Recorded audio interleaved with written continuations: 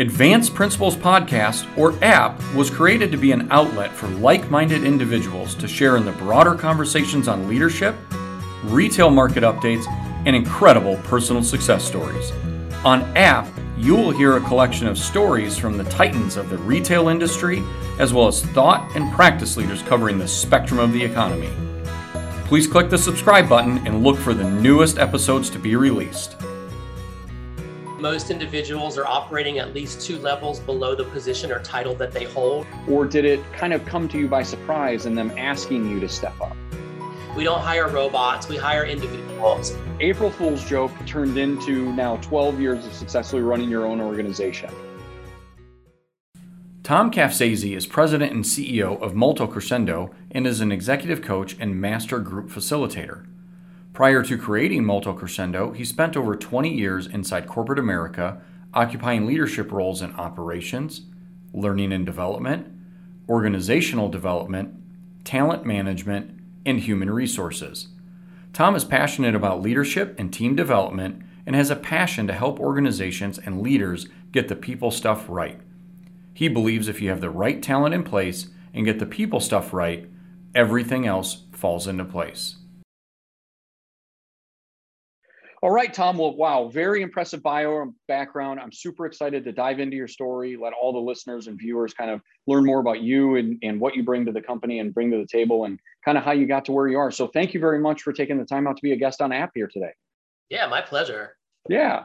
So let's just kind of start at the root of it all and a little bit of backstory on you and where you grew up and kind of the very beginning of your professional career. Yeah. That won't take long. I'm so young. Exactly. Yeah. So I was born in Connecticut, but I was actually raised in Central Florida my entire life. So you could say I'm a Floridian at heart. But my professional journey kind of started when I was working in customer service as a customer service rep. And I was in medical claims processing for a very well-known large insurance company that, kind of is featured by the Peanuts gang, if you know who I'm talking about. I think I might know that. Yeah, or at least one of those, right? The one that sits on a doghouse. Yeah, exactly. But starting there, I quickly rose from an individual contributor to different levels of management and leadership, and then decided I wanted to leave Central Florida and come to Miami, which is really where my career took off. And okay. I've been here for 33 years, and I spent most of my career in operations leadership, leading operations teams, both in the healthcare setting and outside of healthcare. And then I fell into human resources and organizational development. It wasn't intentional, but I was invited to kind of step into that space. That was about 12 years ago now, and I've been in that space ever since, and I enjoy it immensely. Wow. Very cool. So a little bit of customer service, a lot of operations, and then into the HR. So it kind of sounds like the perfect package for doing what you do, which is management consultant and coach and guidance, because you have so many levels of your lens into an organization. Certainly all organizations fail if they don't continue to perform and meet customer expectations. Operations are what really drive that and get the product out the door. And then HR is a lot of times how it's delivered. So to me, it sounds like a great package to set you up for where you ended up at. Yeah. And it helps me to gain a lot of credibility with my clients, like, individuals, like I work with operations leaders all the time or shared service leaders. And when I can go in and say, I know where you've been, I know what you're struggling with because I've been there, then they'll invite me in sometimes much more easily than they will an HR person that's from inside the company. I can't imagine any manager or leader being standoffish on an approach to a consultant. I don't think that ever happens, does it? Oh yeah, a lot. So, but I have to say, I've not experienced it that much, so I'm lucky.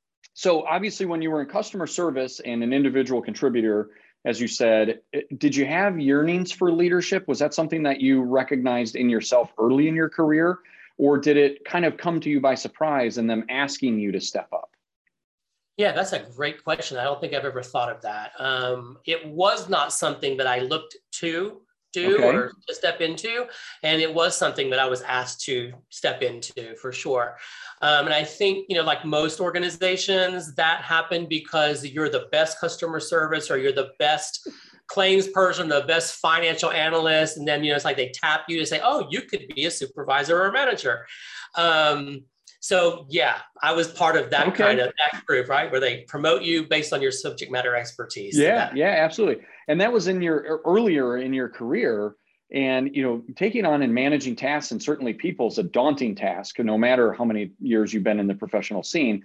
What were those first couple of weeks like as you were being introduced as a manager and a leader? And how did that settle with you? I think the hardest thing is when you have to step into that role and manage people who were your peers. Yeah. I think that's the hardest shift. Well, that and realizing that now you're getting results through other people and you're not the person who's making all those things happen on your own. Yeah, I would imagine that that's really valuable experience for you to go as you mentor people that are early in their leadership journey, because I really do think that that is difficult, especially like you said, the most common pathway to promotion is because you're the best performer in said category. Well, just because you're the best performer doesn't mean that you're the best teacher, mentor, leader. And it really is hard to understand, hard for people to comprehend. As an individual contributor, I'm about myself and I want to produce results. But now I need to get my own internal satisfaction as well as the team satisfaction through the efforts of others. And that's a difficult transition. And how did you end up kind of reconciling with that and getting comfortable with it? I had a lot of good mentors. I had a lot of good internal coaches, and I had a lot of good leaders who got me there, honestly. Yeah. I wish it was just the first time managers who struggle with that. But, from my perspective and working with executives and leaders at all levels of the organization, most still struggle with that. Yeah. We find that most individuals are operating at least 2 levels below the position or title that they hold. And so many times I can have a VP operating as an individual contributor despite the fact that they have a title. Wow, that's extraordinary. I just absolutely, as you're saying that, I'm going through my history and my professional career, and I'm like, yes, I don't think I've ever put words to it like that, but absolutely. So when did you kind of find the calling to get into the space that you're in now, where you really, I would imagine that you had to have some kind of calling to go out and subject yourself to these company board groups and meetings and kind of integration and helping and all this management guidance. What was that decision process like for you? I think you said about 12 years ago when you decided to do this. What was that process like? Yeah, well, so I'm going to be honest with you. It wasn't something, well, maybe it was something I'd probably in the back of my mind wanted to be my own boss type of thing. I think that was probably just an inkling in my mind. But I think what helped was there was a period of 2 years where I actually served under 2 rather dysfunctional leaders in an organization that created some pretty painful experiences for not just for me, but our entire team. And after those 2 instances, quite in succession to one another, you'll appreciate this. I came home to my spouse on April Fool's Day and I said, you know what? I resigned. I'm going to start my own business. I was joking. It was April Fool's, remember? Wow. And so my spouse said, oh, I'm really proud of you. I know how miserable you've been, and I don't really like the person you've become working in that environment. And so I walked away and kept it to myself, went into work the next morning, and I really did resign. And then that was the start of it. Yeah. Oh my goodness. That is a phenomenal story. If nobody gets anything out of this other than that, that's a great walk away moment right there. April Fool's joke turned into now 12 years of successfully running your own organization. Yes, absolutely. That is so cool. Wow. Unbelievable. Yeah. So did it feel empowering and a bit scary, kind of that entrepreneurial journey, that first step when you actually did go in and resign on what I would assume would be April 2nd then? No, not really initially. Not really initially. I think the shock came about 6 or 7 months into the business when I realized, there's more to me than me just being a coach or to me just being a consultant. It was, I have to build a business. Oh, are you still there?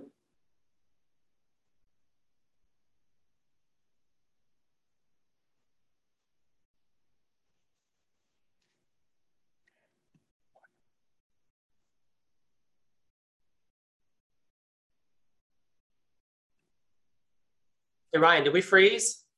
We did, which I'm on a hard Ethernet line. Are you on Wi-Fi? I am, let me check, because I have a hard Ethernet line too. Let me just make sure it's there.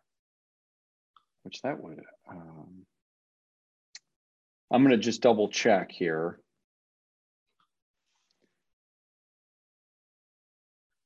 Let me see here.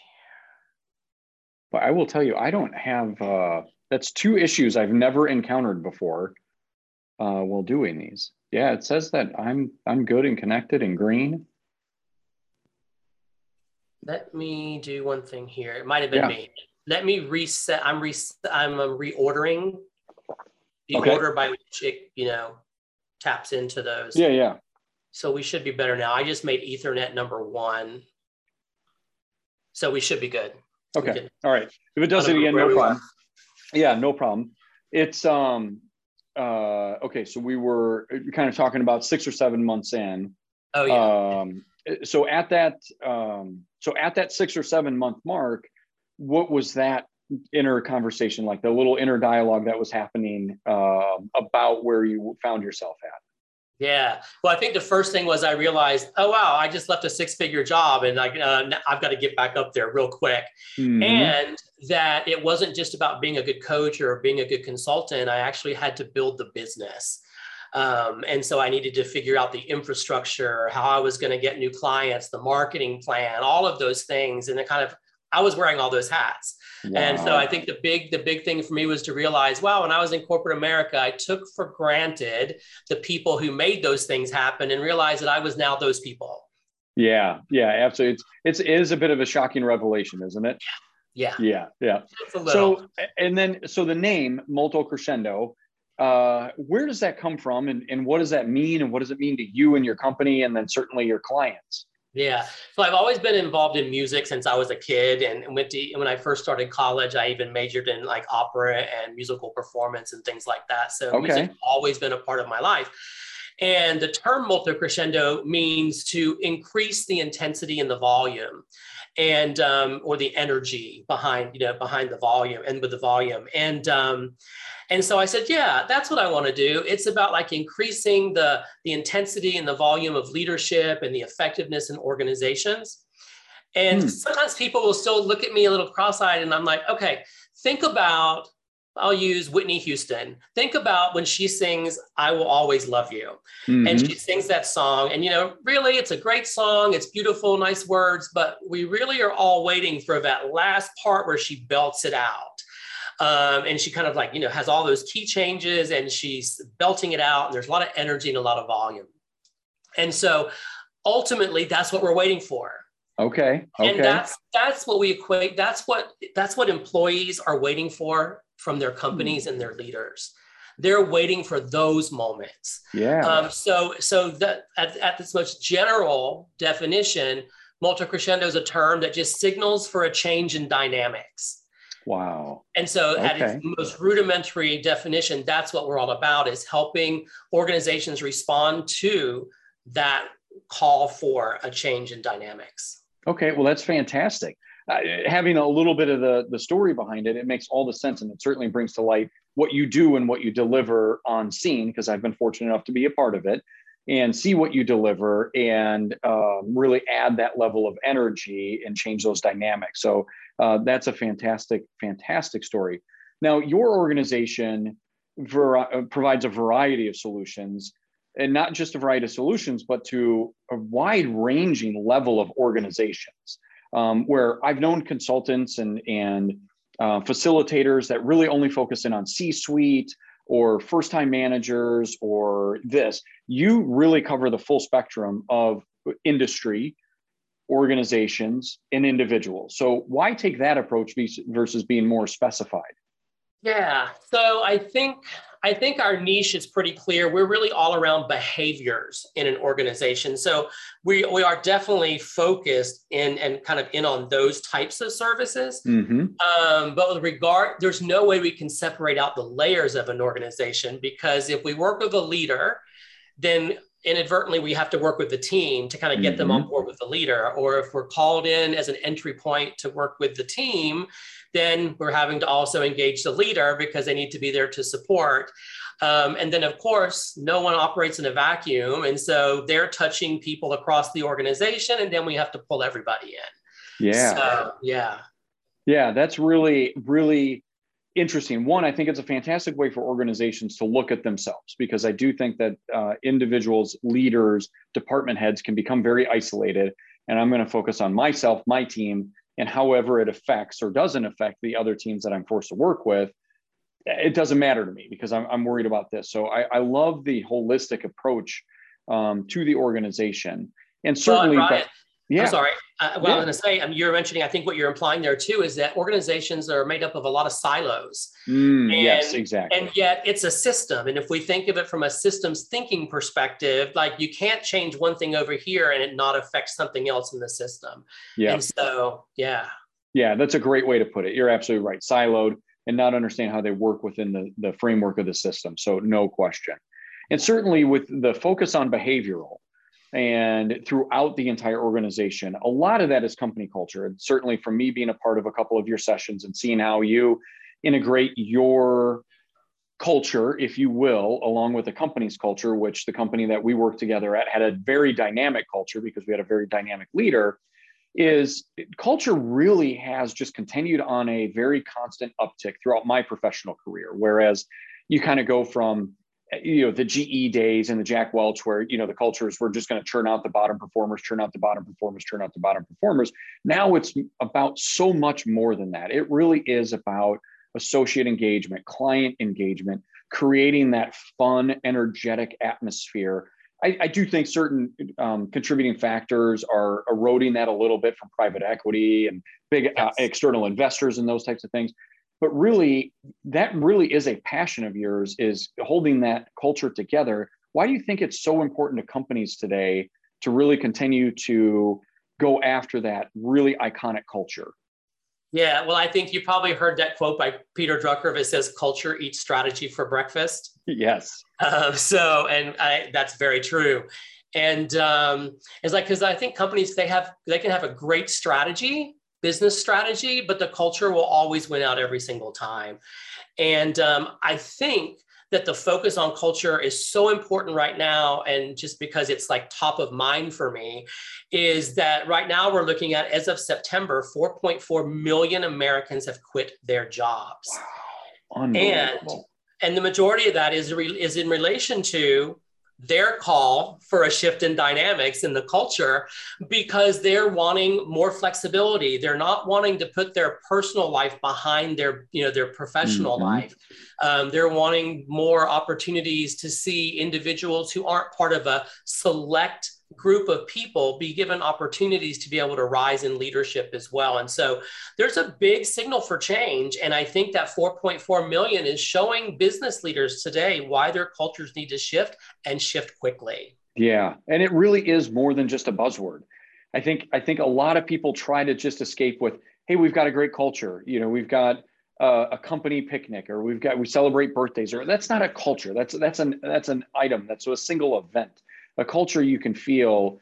I always, when we worked at NAE and I got to know you, I always told people, when you walked in the halls of NAE, you felt the culture. You didn't need to be told about it. And to me, that represents Southwest Airlines. I'm a huge fan of Southwest Airlines. I think they have an amazing culture. You don't have to ask them what their culture is. You can tell the minute that you step onto the plane and interact with their associates. Do you agree that that's very, that's similar, that you can just tell a company's culture by how you walk in, how you get greeted, how you engage? Yeah, absolutely. If you think of the iceberg, right, that's the stuff that you notice that's above the iceberg. And when it's that pervasive, in a good way, when it's that pervasive, then there's things underneath the surface that are helping to support that. People are really working to maintain that. And I think we've all been in companies where you walk in and you can kind of tell it's not quite a great place to work, even though you see the values and all these things plastered across the walls. People aren't happy to be there. You can just tell, and the service isn't so great either, right? So I think that's one of the things that just came up as you were describing that, is like, with NAE as well as an example, it's like that culture permeates into the type of and the quality of service that's being delivered to the client. Yeah, I would agree. And through that, I really got the sense that you focus on the individual. Yes, it's a company strategy. The company is hiring you and your team to come in and perform the services, but your ability to focus on the individual in a group setting and aside really made the difference. Why is the individual, regardless of level of the organization, so important to you to make that connection point? Yeah, I think I haven't thought about that before. I think it's because we don't hire numbers, right? We don't hire robots, we hire individuals. And what we also know from all the research and the psychological research behind engagement and motivation is that individuals want to feel as though they're making a difference and that they actually have an impact on the bottom line and the bigger picture. Mm-hmm. And it's easy, right? It's easy when we're an executive at the top levels to be able to focus on the numbers and be seen as a number, because honestly, they're looking at the macro level. And so you need to do that or else you'll drive yourself nuts. However, we know that each individual leader in the organization, regardless of their level, has to look at the micro level of their team. And that's the human being, that's the individual. And so we have to take into consideration what are the strengths, the challenges, and the motivators of each individual on our team, and really get away from that cookie cutter approach to leading and managing people as if they were all equal and the same.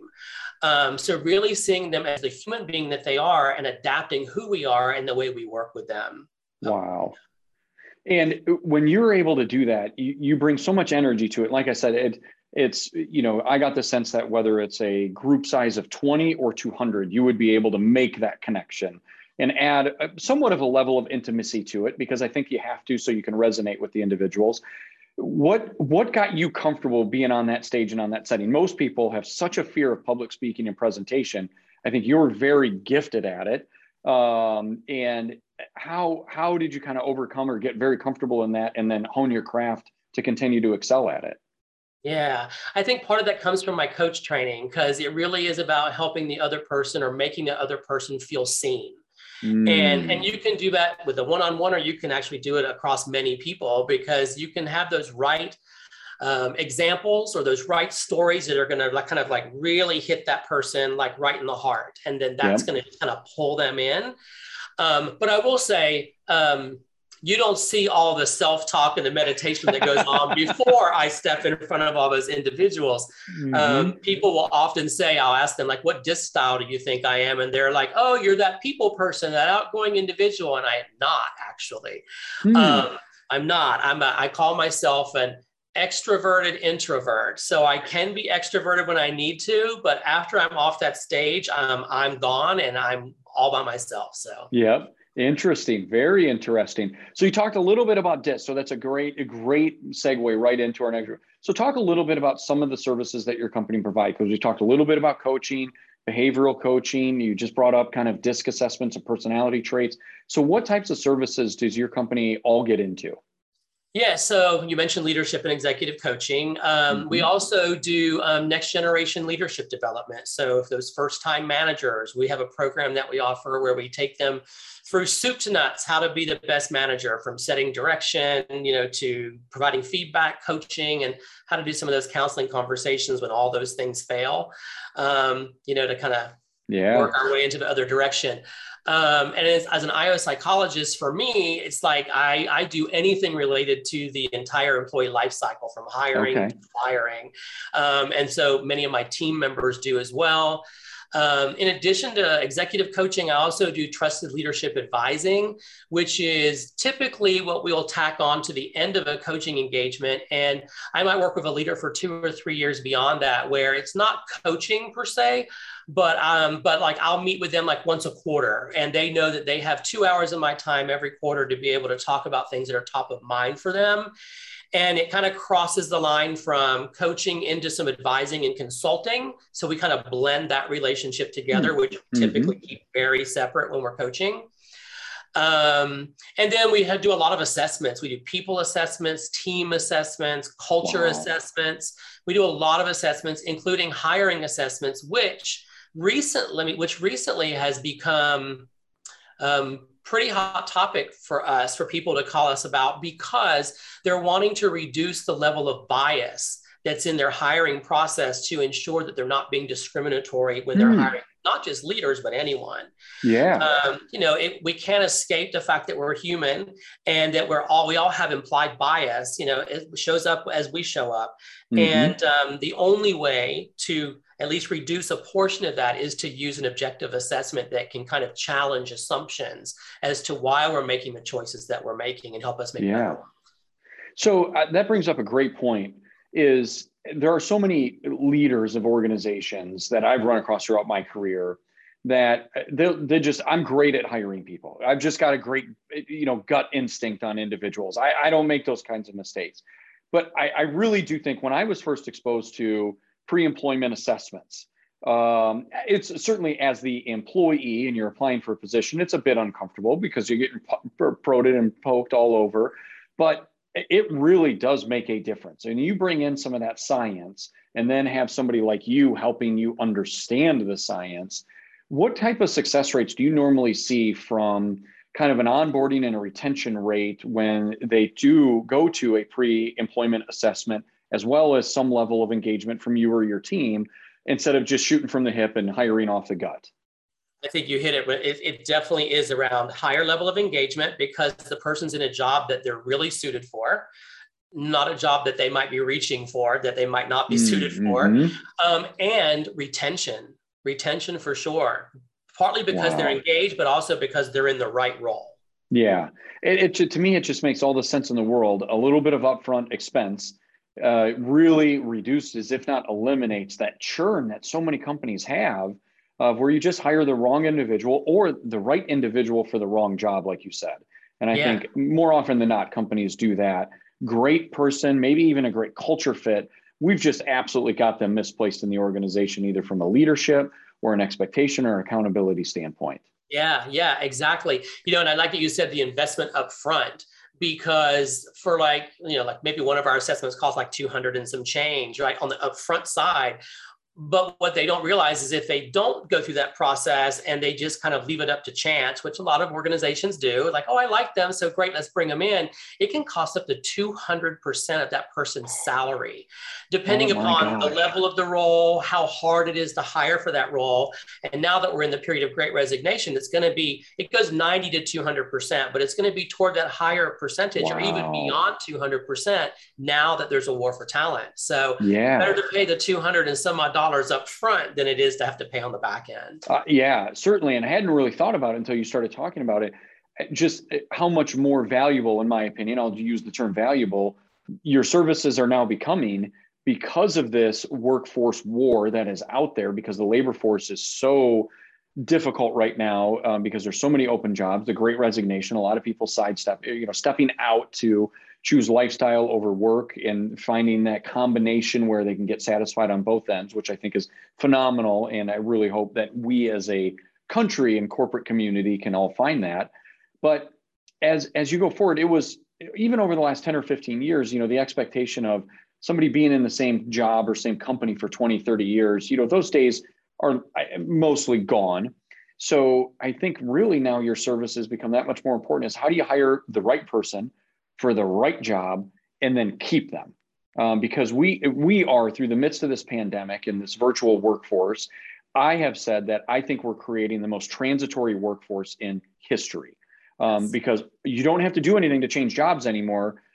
Other than your login, you're just logging into a different intranet. Your commute to the living room is the exact same from your bedroom, and your laptop is still going to function the same. The Zoom camera still works the same. So we really now have this transitory workforce where there's nothing we're asking them to change in their life to switch jobs, where it used to be you're leaving friends, you're leaving your office, you're leaving all of those. And so how much more important now does that retention and investment into those associates become? Yeah. And in many cases, that's a big mindset shift for one of our senior executives. They're having to really take that more seriously now. Yeah. I joked, if you've been to Disney World and you ever went to the GE Carousel of Progress way back in the day, it's like, had you go through these little carousels around time. And that last one showed that family that was the wife was actually working from home, and she had to, she was finished, and she turned to her family, and they started having their family life. And I was like, here we are. And they predicted it way back in like probably the 90s when they had that same. Yeah. You're right. I had totally forgotten about that. That's very interesting. Every person can find value somewhere in this episode with Thom. What an incredible journey he has gone through to get to where he is at today. I know you do not want to miss next week's second part as we dive more into organizational leadership. So you can subscribe on Amazon Music, Apple Podcasts, Spotify, Google Podcasts, iHeartRadio, YouTube, and our website.